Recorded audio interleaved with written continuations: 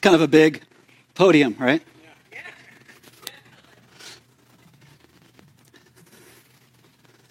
So this is going to be a fun adventure.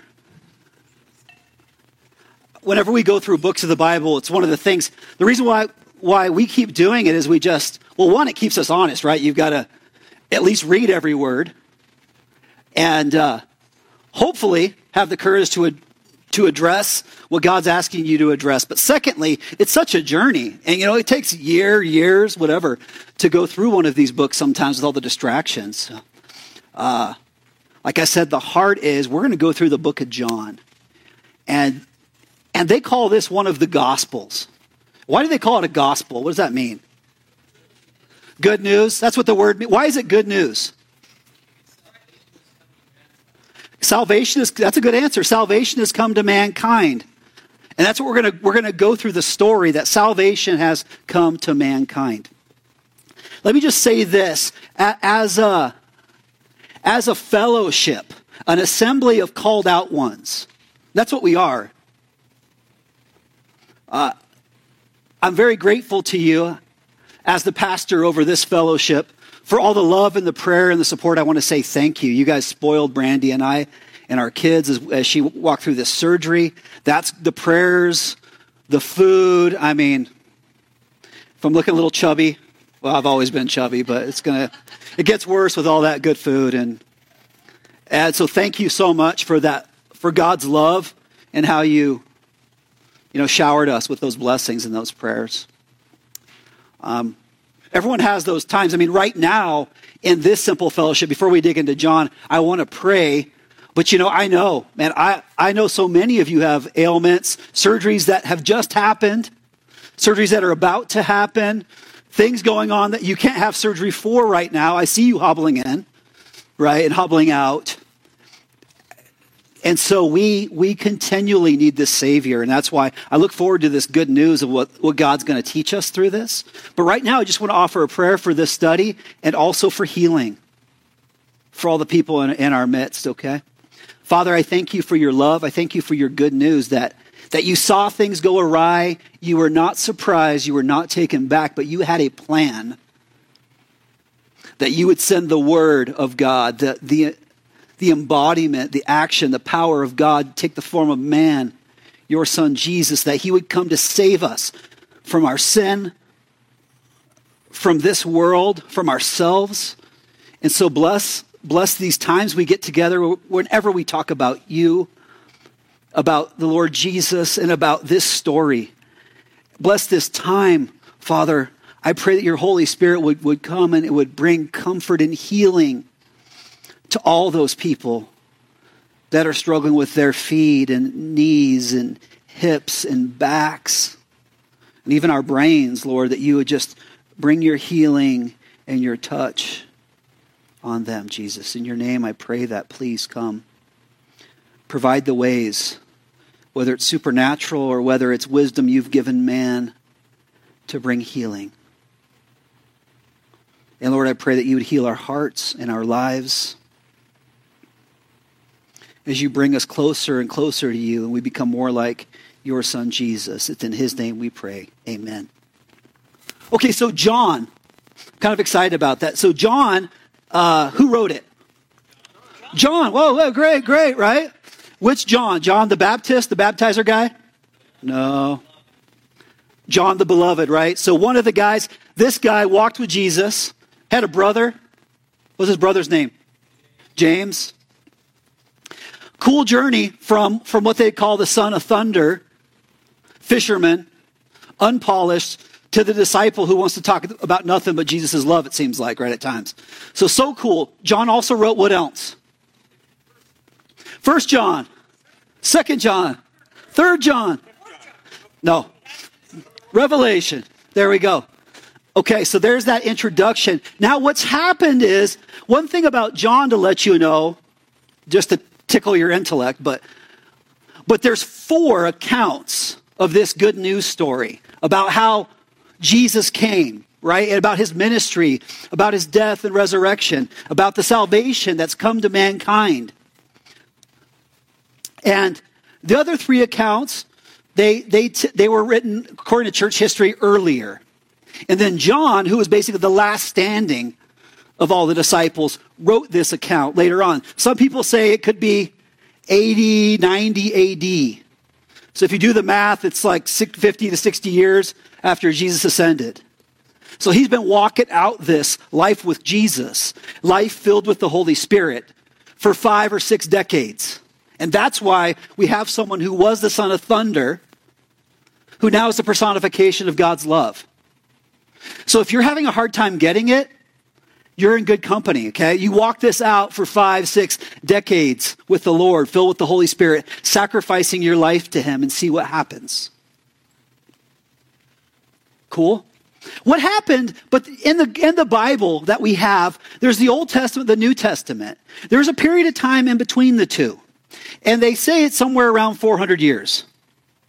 Whether it's 200 or 400, I see what we've done as a society over a few hundred years, and things change a lot. What do we know about that time in between the Old Testament and the New Testament? What's that? A lot of persecution. Distrust. But what else? What's that? No prophets. Okay. No prophets. Did they still have their church, if you will, like the synagogues, right? The temples. The Jews still had their religion, right? Now, their home, were they in control over their homeland, or was someone else at rule? Who was ruling over them? It ended up becoming the Romans, right? And the culture was predominantly what was Greek, right? The Greek influence.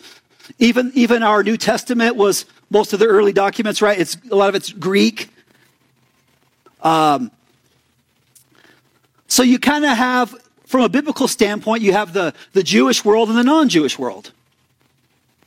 And that could be Roman. There could be a lot of different influences. So we have that. But what's happened, guys, is you end up seeing the world. The tendency of humanity is to drift away from God. And it's also to drift away from what you originally knew. Right? Try being married to someone for a number of decades. It's easy to forget why you fell in love with them in the first place, right? Or being a parent, right? From that newborn baby that you can't kiss enough to the 17-year-old that you can't choke enough, right? It's easy in a loving way, right? Here. Of course, my kids and your kids aren't that. It's other people's kids, right? You still just want to kiss them even though they're 17 with beards, yeah. But what tends to happen is God, over time, you forget that he's there, right? You forget how amazing your child is. You forget how amazing your parents are, or your friends, or your spouse. Over time, we drift. And so what's left is tradition and practice. So Jesus is coming into that world, right? And in John, we're not getting necessarily the story of his birth. But John's going to go back farther. So I'm going to take you really far today. We're going to go 3 total verses on our journey through John. Exciting? Yeah. Starts with this. In the beginning was the Word, and the Word was with God, and the Word was God. Have you heard that? Yep. And I think it's so, when it's familiar, it's easy to get glossy eyes, right? Right? You've heard this, the Word, and in church culture, what's happened is, what's the Word mean? The Bible. In church culture, right? If you look at that, it's the Word. Get into the Word. What's that mean, Jackie? The Bible. Problem, they didn't have the Bible. He's writing it right now. Okay? So what is this? What does this mean? That we have to stop there instead of just reading through that and getting to some kind of amazing story. In the beginning was the Word. So whatever the Word was, it was there in the beginning, like before the things were created. In the beginning was the Word. Okay? And the Word was with God. So somehow there's not only like there's some sort of additional thing than God there, right? The Word was with God, but then the Word was God.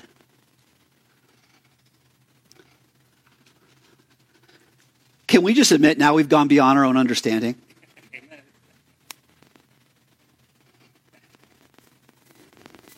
And I'll tell you, I think, 40 years into this life and going to church, studying the Bible and stuff, I think half the time Just the key is just humbling yourself before God, saying, I don't know how in the world, like I'm supposed to be smart and tell you this. I don't know how in the world this word, whatever it was with God, like separate, but also was God.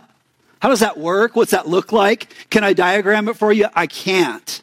I throw myself at the feet of God to say, I don't know. And I want to know what the word is. So geek out a little bit, go to the Greek word they're translating from here. The Greek word is logos. Okay?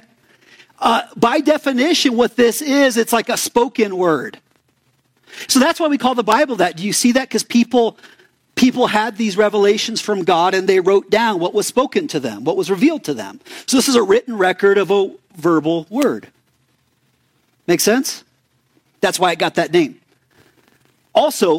It also can refer to a reason or a plan, like something said, including a thought. It could be a topic, like a subject of discourse. Also, reasoning, the mental faculty, or motive, or computation, or divine expression. Here's what's cool.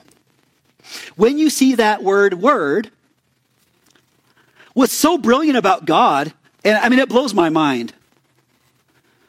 It blows my mind because this phrase itself would have had meaning in both the Jewish world and in the Greek world, the non-Jewish world.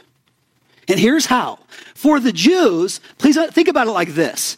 You ever been somewhere and seen someone make something where you can go see them make it, right? Like I remember when we were over for a wedding and we were in Japan. You remember that, Brandy? And we saw those people making those little dumplings that you see frozen in the store. Those like Asian dumplings. We saw them by hand making them. And so this guy, I could go to him and have him show me how he made it. And he used his fingers and he used material, right? I could see that. But the amazing thing about this is God, who created everything, whatever's creating everything, whatever's creating the wind and oxygen and stuff, we can study it, but we can't necessarily see it. And so from the very beginning, for the Jewish world, what they learned is all of creation around them was created by God. And the Genesis account written by Moses of how God created it, he actually used his words. He spoke and things came into being. Moses didn't happen upon God and Jesus like with hammers, like trying to build something.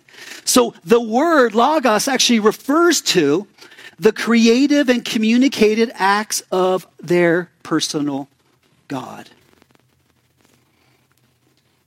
So it was God's personal interaction with creation. Everything was created through the use of his words. And God continues to interact with his creation through the use of words. And he does this because he wants to share his reasoning and carry out his plan and care for you. Right? Like my sheep will hear my voice. He continues with his words. Somewhere along the way, when Brandy surprisingly liked me back, I didn't see God whispering to her, but somewhere along the way, something magical happened to fool that girl into falling for me, okay? And that I couldn't see, but God's words somewhere were at play. And my kids were knit together in their mom's womb, and the personalities that they have, I can't see where that came from, but it's the word, the logos of God. Now let's say you're not a Jew, right? This might not mean a lot to you.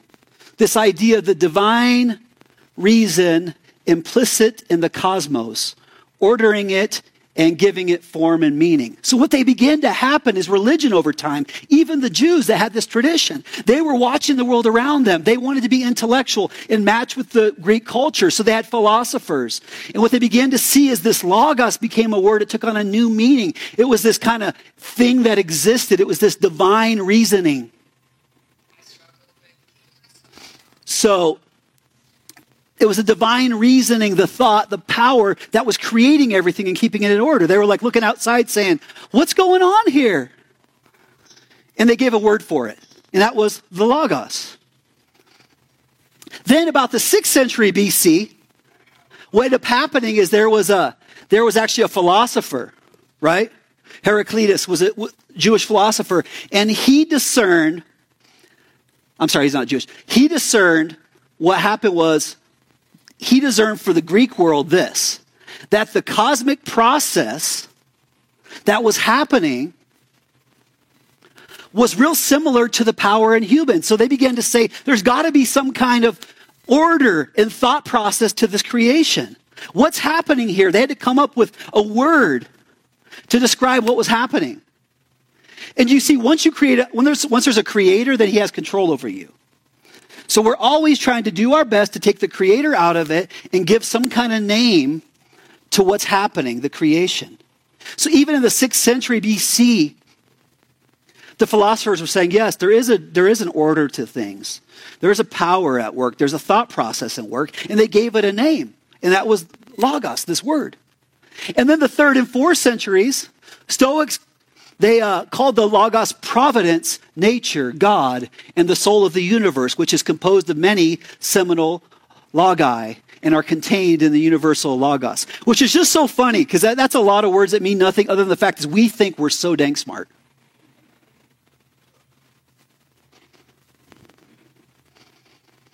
We think we're so smart.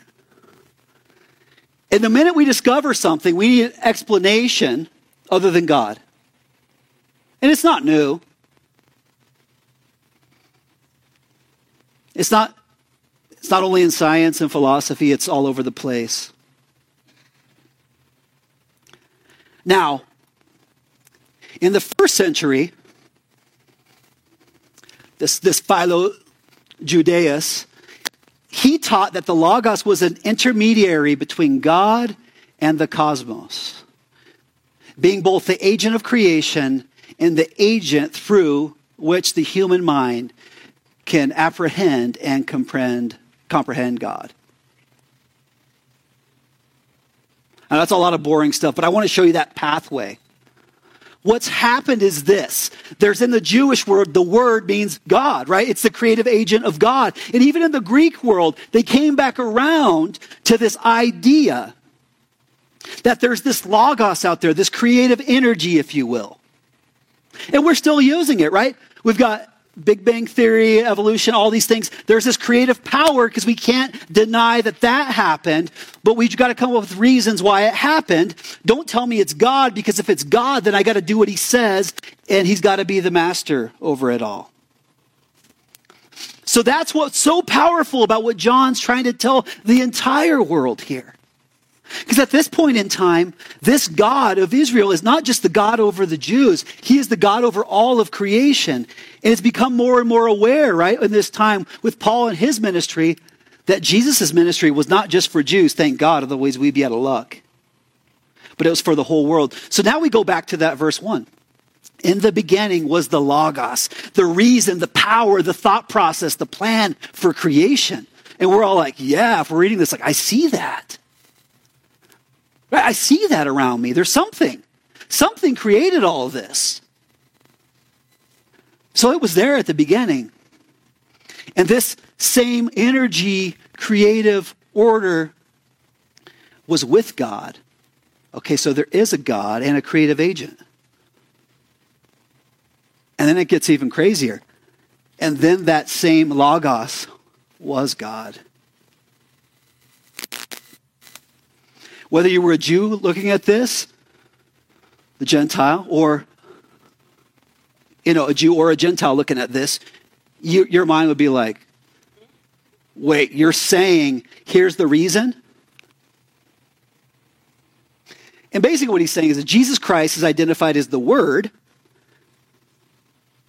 right? The reason, the agent, everything for the creation. And he was the Word of God incarnated and made flesh. His plan, his reason, his activity, and power came down to us. Now that sounds like good news. Okay, I've adequately bored you with that, but we need to get to the root of that. That is super important because this. Then it goes on in verse 2 to say this. He was in the beginning with God. Who is he? Jesus, the Word, made flesh. Verse 3, all things were made through him, and without him was not anything made that was made. Do you see that? Not only was he there at the beginning, but all things were made through him, and without him, he didn't have a day off. Without him was not anything made that was made. I mean, imagine that for Jesus. Like, I don't know exactly how his awareness was with the limitations of his humanity, but the fact that he knew everything about everything, I mean, he was the one that put it together. He saw the process. He was part of the planning and the execution. And not only that, he's the one that sustains it and keeps it together. I mean, how in the world did he fit that all in this brain, man, and it not explode? Because I can't even seem to get it. Paul wrote to the Colossians this, Colossians 1, 16 through 17 for your notes. For by him all things were created in heaven and on earth, visible and invisible, whether thrones or dominions or rulers or authorities, all things were created through him and for him. He is before all things, and in him all things hold together. Why I wanted to show that to you is Paul saying the same thing as John.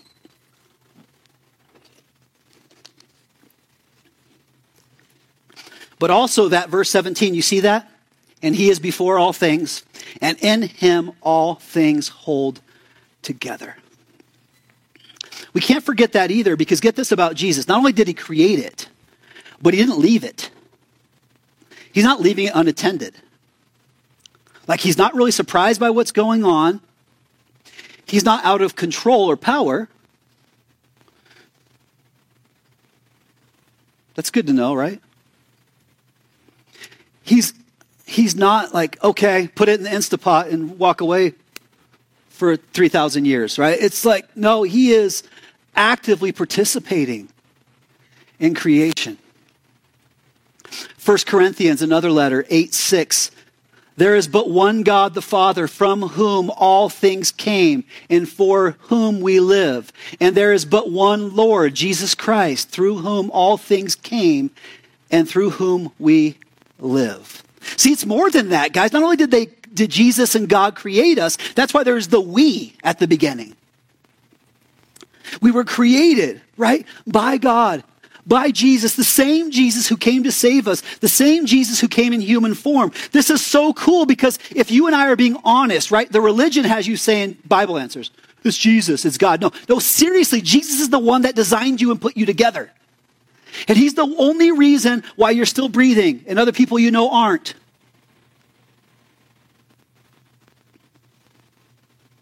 Whatever's going on with you, not surprised. He's not surprised. Like, he didn't leave us for, this is great news. Hebrews 1, another letter. Long ago, at many times and in many ways, God spoke to our fathers by the prophets. But in these last days, he's spoken to us by his Son. Like, he is still speaking. He's still interceding with creation. And so all the things that you see going on, it's like, yeah, this is the reason, guys. Because there's a God who created us and loved us. And the Lord Jesus who has compassion, who's our Savior. And now in these last days from his ascension, right? Resurrection and ascension, till when he comes back and sets everything right. Those are the last days. And in that time, he's spoken to us by his Son, whom he appointed the heir of all things, through whom he also created the world. There it is again. He is the radiance of the glory of God and the exact imprint of his nature. And he upholds the universe by the word of his power. I mean, scientifically, Rick, right? Isn't it crazy? Like, how fragile the universe is. And even the orbits of the planets, and even the shift of the planet, and the axis, and all this stuff. Just a little shift, right? If something of substantial size, they make movies about it, hits the earth, it's going to jack everything up. Who upholds the universe?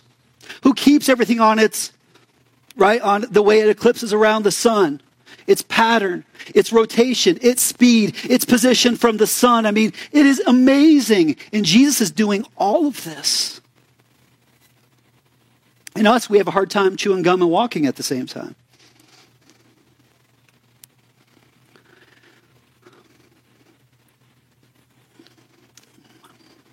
So the first thing I really want to start this study with is this reality. Whatever you see, let me step back. Here's the problem. I'm going to talk to you guys first over here, okay? Because it starts here. The world has a lot to say about what's right, good, and how it works. It tells you what's good and what you need. And then you get a little bit older, like the people right behind you, right? And you begin to realize it doesn't do what it says it's going to do. Okay? And then you get a little bit more white and gray hair and you're over it and you're tired of it because you just know it's not going to. Okay? There's no girlfriend or boyfriend or husband or wife that's going to be perfect. The job is not going to give you meaning. You might live to be 100 or die at 17. And if either one happens, God is still good. I don't know if you'd be a lawyer or drive a bus, right? Or invent flying cars. I don't know what it is you're going to do. But the world is going to try to tell you so many things. But you're going to look around and what you're going to see is something is missing and something is incomplete. And you're going to see creation. You're going to hear scientific studies about the human eye and the baby and space and the soil and like everything that we're doing, everything that we get into, the more information we get, the more we realize we're barely scratching the surface and it's so complicated and so complex. But the good news is there's a creator. It's not accidental. He's the one that thought it and planned it. And that creator, God, everything was created through Jesus, your personal Lord and Savior. I mean, you got a guy in the creation business. That's good news.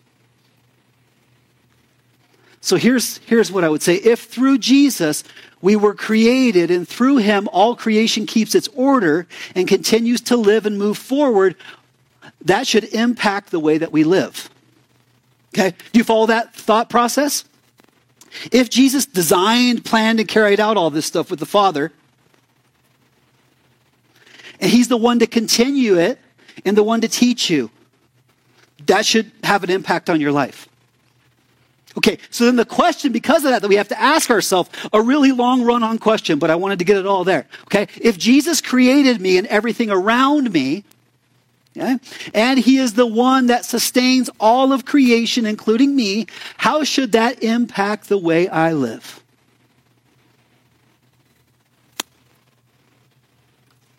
Let's start with this. If you're being honest with yourself, do you live like that's true?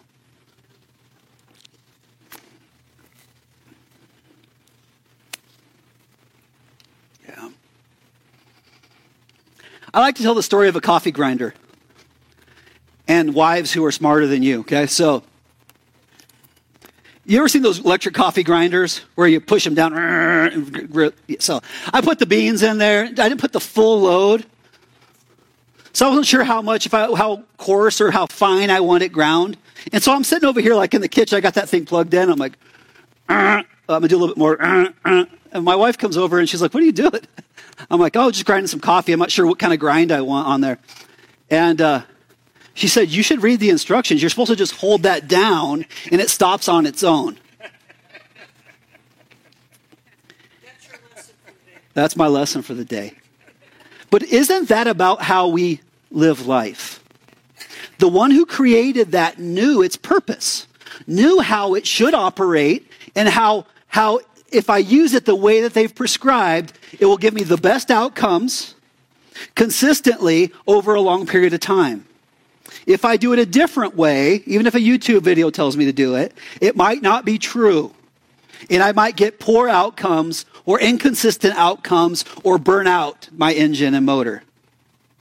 Does that make sense? So when I look at my life, I live that way a lot. How do you live? How do you sleep and eat and love and play? And how do you do money and health? And how do you take care of yourself? And where do you live? And what do you do for fun? Like, those are all great questions of how to operate this thing that God made and sustain. But we never ask the person who created it.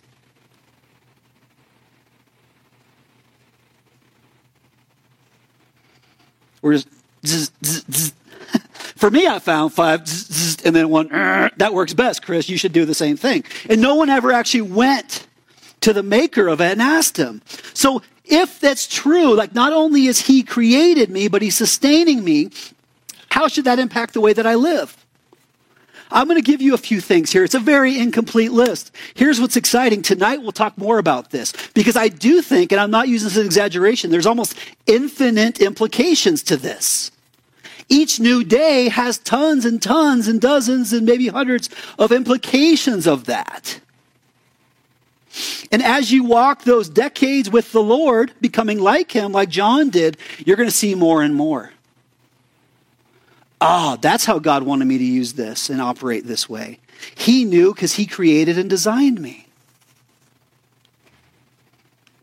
Okay. Here's the challenge. Here's our tendency. It was explained in the letter to the Romans, what we call chapter 1, verse 25. It talks about giving people over to their own sin, right? But let me just take this out of that context. Because they exchanged the truth about God for a lie and worshiped and served the creature rather than the creator. Here's why I bring this up to you. Here's your tendency. We'll forget the truth about God. That's why we come together every Sunday and daily we try to get into the written record of God's words because we forget the truth about God. And there's so much noise giving us other truths. And once we do that, pretty soon we end up worshiping the creature rather than the creator. There's a very uncompassionate, short answer to the question, why does so much evil happen in the world? Because you're assuming that one of God's creatures being destroyed to go home to be with him is a bad thing. Well, someone died.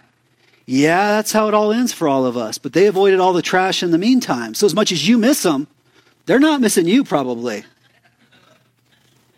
Right? But because we worship the creature, and I get it, man. If one of my kids die before they're like 80, it's going to destroy me, right? If they die before me, if I'm at their funeral, that will destroy me. But he is the creator. They are his creatures. He's designed them. He's numbered their days. He knows exactly what's going to happen. And because I worship the creature rather than the creator, I get stuck in that.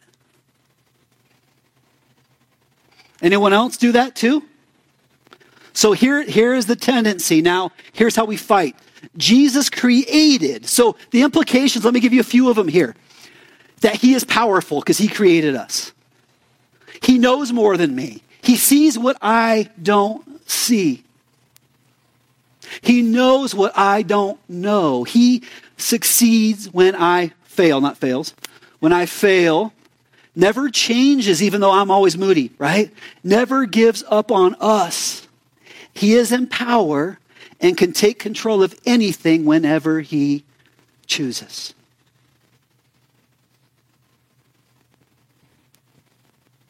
That's because he's the creator. He's better. Like in Isaiah, man, your ways are not my ways, Lord. As high as like the heavens are to the earth are your ways from my ways because you're God and I'm not.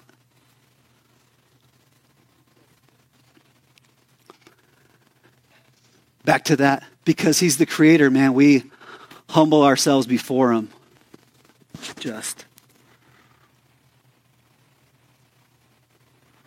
I don't even know. I'm a man. I don't even know how to help you other than point you back to this truth. Like my goal is that everyone that's around me, sharing life with me, that we end up becoming more like Jesus, but it's going to take a long time. It's going to be really hard, but because he created us, we can humble ourselves before him and know that he is in control. And he's not wrong. He is right. Jesus created me, therefore he knows me better than anyone knows me. And he loves me right where I sit now. In fact, he loves me so much that he wants to rescue me from the patterns in my life that are destroying me. He's like, Will, stop. Zzz, zzz, zzz. You're blowing out the motor.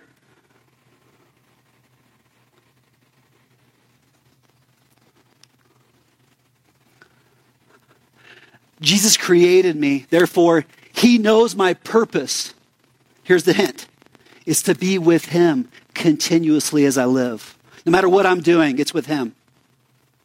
I don't know if you're made to dance. I'm made to dance, right? Dance with the Lord, right? I'm made to sing or do accounting or whatever it is that you love. You do it with the Lord. He knows my purpose. He knows how I'm put together and how I work best. Introverts, extroverts, right? And everyone in between. He's the author of the instruction manual on how I should live, yet I never ask him. And then Jesus created others. So he loves them just as much as all the same things that about me are true about them. He's created you. He loves you. He knows you. He loves you so much, in fact, that even though he loves you right where you're at now, he doesn't want you to stay there. He's come to rescue you from that. But you got to listen to him and follow him out of the hole.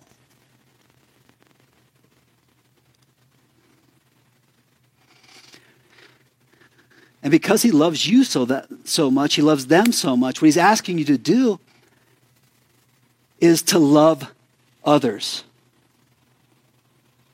Because here's the thing, the others will hurt you. But like it was written, right? What's the worst you're going to do to me? Kill my body that's already dying anyway? No one can separate me from the love of the Father. No one's going to stop me from getting back to him. And so I can love you from the safety and protection of his love. And in doing so, I show you his love. That's the amazing thing. That's the amazing thing. In the beginning was the Word. The Word was with God, and the Word was God. Like everything that you see, guys. Here's where we're going to end this part. Everything that you see is created and thought of by God.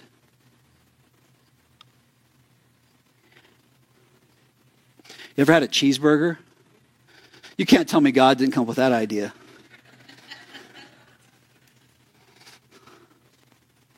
Okay, I'm half joking, but I really do believe that our creativity comes from our Father.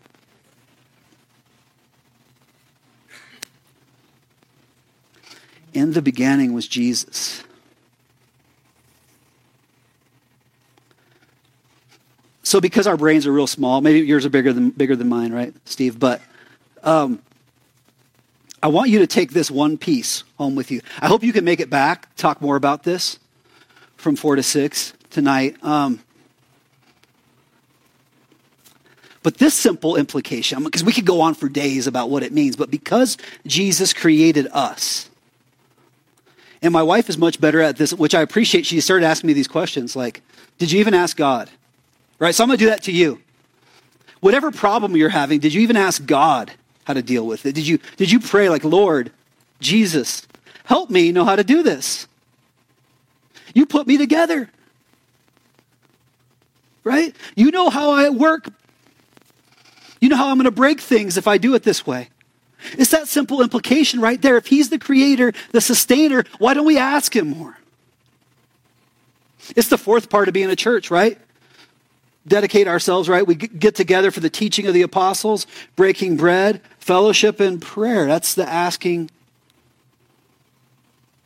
Jesus. So if we could simply ask him these questions. I mean, it sounds elementary, but it's got to start with that. It's got to start with that. Okay. I'm going to pray. I'm going to invite the praise team to come on back up. And here's what I'd ask you to do. Now is the time, and here's the why we're doing it. We'll play some music. They'll start by just playing the instruments because if they start singing out, it'll disrupt you. And I don't want to distract or disrupt you. I want you to be able to have a little time to reflect on this idea, that question. I just want to leave you with this. Lord, if you're the one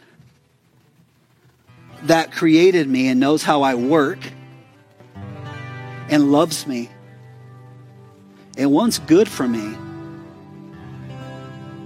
where in my life am I not taking your advice? Where in my life am I not taking your advice?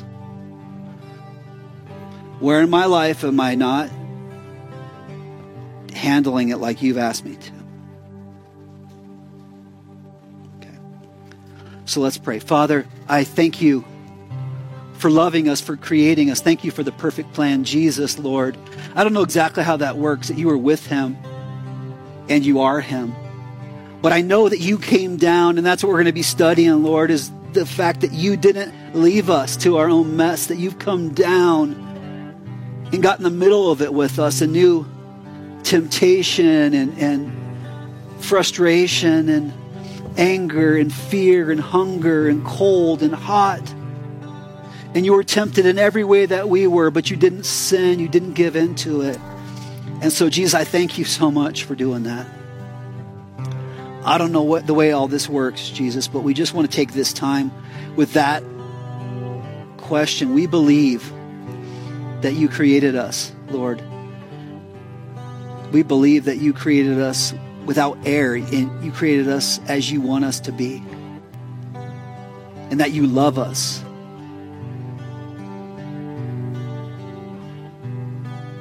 We believe you're still speaking now, Lord, and we believe that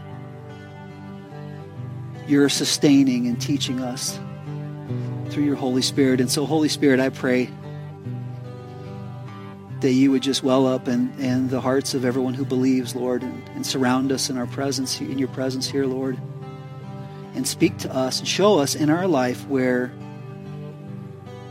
we're not taking your advice. We're not coming to you asking how to live, asking how to deal, how to handle something, how to walk through something. And so, Jesus, we believe that you have the answers. And so we come to you, Lord. I pray that you would bring those questions up to everyone who needs to ask those. I pray this believing, Jesus, because of your power and your victory and your love for us, that you will answer us and lead us into the truth. It's in your name we pray. Amen.